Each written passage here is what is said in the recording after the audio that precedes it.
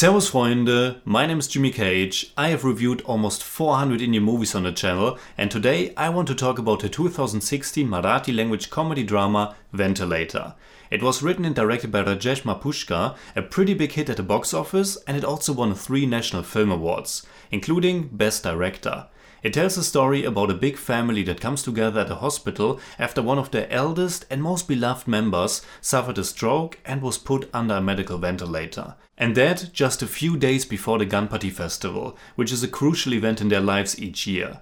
Ventilator is a lovely, light-hearted crowd pleaser that has the chance to make you laugh and cry as well.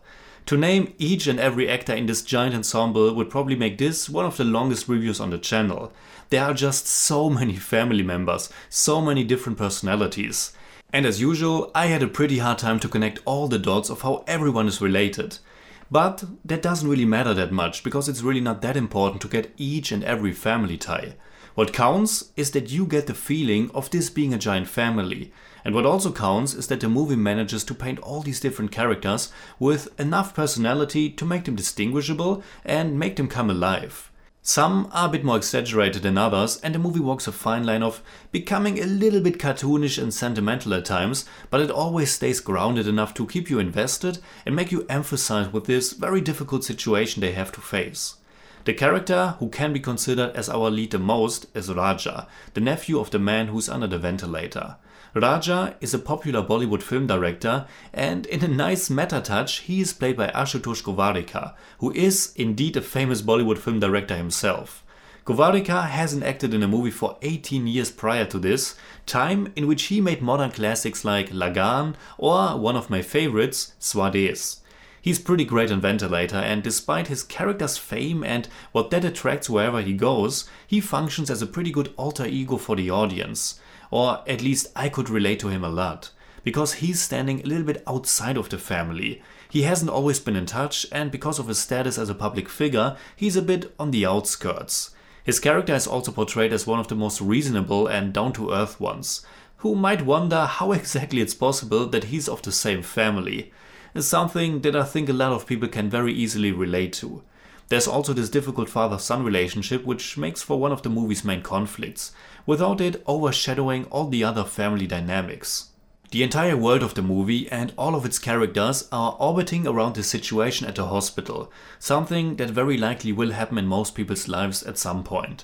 And Ventilator does a great job showing how everyone is reacting to it, how they are coping with the situation on their own terms.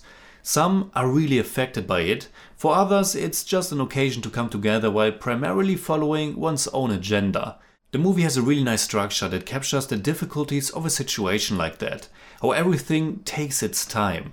To see the patient at the hospital, which isn't happening for a long time in the movie, to then finally see a doctor who can tell you more about the situation, to come to a decision of what's going to happen, and so on. There's also a second major difficult father-son relationship, the one between the old man under the ventilator and his son Prasanna, played by Jitendra Joshi. As the movie progresses, Prasanna kind of becomes the actual lead character, or at least the one with the most heavy lifting when it comes to the movie's biggest emotional weight. Jitendra Joshi is doing a fantastic job as a struggling son who didn't have the chance to work things out with his father and who's also facing a big challenge in his political career. Director Rajesh Mapuskar establishes all these characters, and while doing so, he's tackling on topics like politics, tradition, science and faith, but all of it in a very light-hearted and entertaining manner. It's not really breaking any new grounds, and yet it feels refreshing and genuine with the occasional, a bit more commercial flourishes. For me personally, some of the conflicts and emotional potential could have been intensified a bit more, and towards the end the movie leans a bit too much into sentimentality. There's this last-minute story that gets told to Prasanna, and this was one of those cases where I can't deny that it definitely hit me and I was crying, and at the same time I found it to be a little bit cheap and also a bit unplausible nevertheless.